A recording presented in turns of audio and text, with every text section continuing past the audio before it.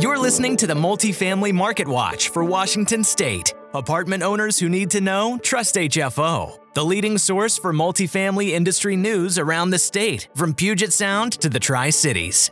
Welcome back to Washington Multifamily Marketwatch. I'm your host, Aaron Kirk Douglas. The top news this week, the Washington legislative session moved forward with several bills that appear headed towards potential votes on the House and Senate floors. We have a multifamily project roundup, and Yardi Matrix reports evolving investor appetite for multifamily amid pricing uncertainty. We'll be back with those stories and more in just a moment. This Washington Multifamily Market Watch is co-sponsored by Gantry Inc., the nation's largest independent mortgage broker, and by J.R. Johnson, experts in multifamily restoration and repair work. Now on to our news briefing. Friday, February 17th was the deadline for legislative bills to make it out of their committees to the entire House or Senate. Bills that remain alive at this point include two bills on rent control that are in the House Appropriations Committee, HB 1388 and HB 1389. They are not currently set for hearing, but could be set at any time. House Bill 1388 would prohibit a rental housing owner from increasing rent more than the rate of inflation or 3%, whichever is greater, up to a maximum of 7%. The bill also includes multiple other objectionable provisions for rental housing owners. HB 1389 is extremely similar. Rental housing owners are urged to contact Washington's House Appropriations Committee members with their objections.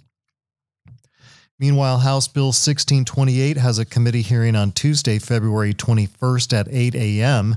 The bill would impose one of America's highest state real estate excise taxes. Written testimony will be accepted up to Wednesday morning, February 22nd.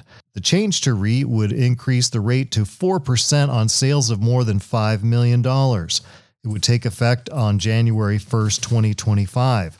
Would also allow numerous counties and cities to impose a second local government real estate excise tax without voter approval beginning on January 1st, 2024. The hearing again is Tuesday, February 21st at 8 a.m. in the House Finance Committee. Rental housing owners are urged to contact their representatives and register their opposition. Missing middle housing legislation, both HB 1110 and SB 5190 were approved by their respective committees. However, HB 1110 still needs to pass appropriations, and SB 5190 needs to pass through Ways and Means in order to survive.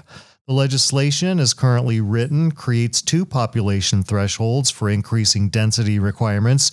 Cities with population over 75,000 or within a continuous urban growth area with a city over 200,000 must authorize the development of at least 4 units on every residential lot and 6 units within a half mile of major transit.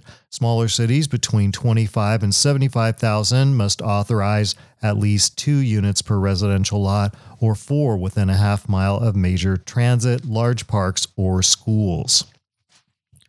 This past Tuesday, the State of Washington Local Government Committee considered Senate Bill 5741.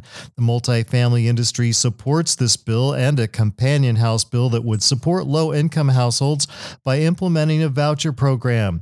The voucher would help bridge the gap between household income and rent. We will update whether the voucher legislation moves forward in Washington. Seattle leads the U.S. in high-income renters, according to Rent Cafe. From 2015 to 2020, Seattle experienced a 169% increase in people earning more than $150,000 a year. As a result, developers are continuing to build luxury apartments. The number of renters earning more than $150,000 increased by 82% between 2015 and 2020, vastly outpacing the 3.2% increase in overall renters. During the same period, Portland, Oregon saw $150,000 income households rise by 148%. USG Realty Capital and Plus Capital Partners announced plans to develop 176 apartment units in Tacoma to be called the Market Square Apartments. This project contractor is Pavilion Construction. A 137-unit mixed-use building with underground parking and first-floor retail is proposed for Old Bellevue. Vanderhoek Corp estimates the project will cost about $140 million. Work on several downtown Seattle apartment towers continues, although progress appears slow. Those are a 2-tower apartment known as the Denny Triangle on Stewart Street and a 33-story, 486-unit project called Museum House on Terry Avenue. South Seattle has a large apartment project in the works. A 1/3 acre site previously consisting of 3 single-family homes will consist of 8 stories and 191 units. In addition, this property, called Trace 4001, will have 175 bicycle parking spots and 12 parking spaces. Construction is expected to start next year. Apartments.com reports January year-over-year rents in Portland were up 3.8%, while Seattle rates increased by 2%. Yardi Matrix reports multifamily investor demand continues to evolve in 2023, with pricing uncertainty stalling the market as investors increasingly focus on markets with job and population growth. As a result, 2022 transaction activity was down about 22% in the West, but up in the Midwest and Northeastern United States. Activity in the Southeast declined by 20% and in the Southwest by 23.5%. Sales volume in Seattle declined by a relatively small 3.4%. The surge of electric vehicle usage won't be slowing down anytime soon, as West Coast states have mandated their sales effective in the next few years. Earlier this month, Portland City Council unanimously approved an ordinance mandating that EV charging stations be provided in all new multifamily and mixed-use construction starting March 31st of 2023. Additionally, all properties with more than 6 parking spaces will be required to provide chargers for half of all stalls. The Oregon legislature's eviction policies and home construction incentives are taking shape in Salem. The legislators plan to provide more time before evictions, more money for factory-built homes, and new revolving loans to encourage home building for middle-income families. Don't forget to subscribe to both the HFO Multifamily Market Watch and Washington Multifamily Market Watch, wherever you get your podcasts. We dig through all the news so you don't have to. Until next time.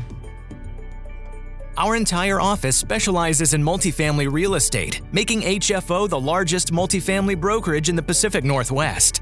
Your success is our passion. Build your legacy with HFO. Call 503-241-5541 or visit our website at hfore.com for more information. HFO is an affiliate of the Global Real Estate Advisor Network.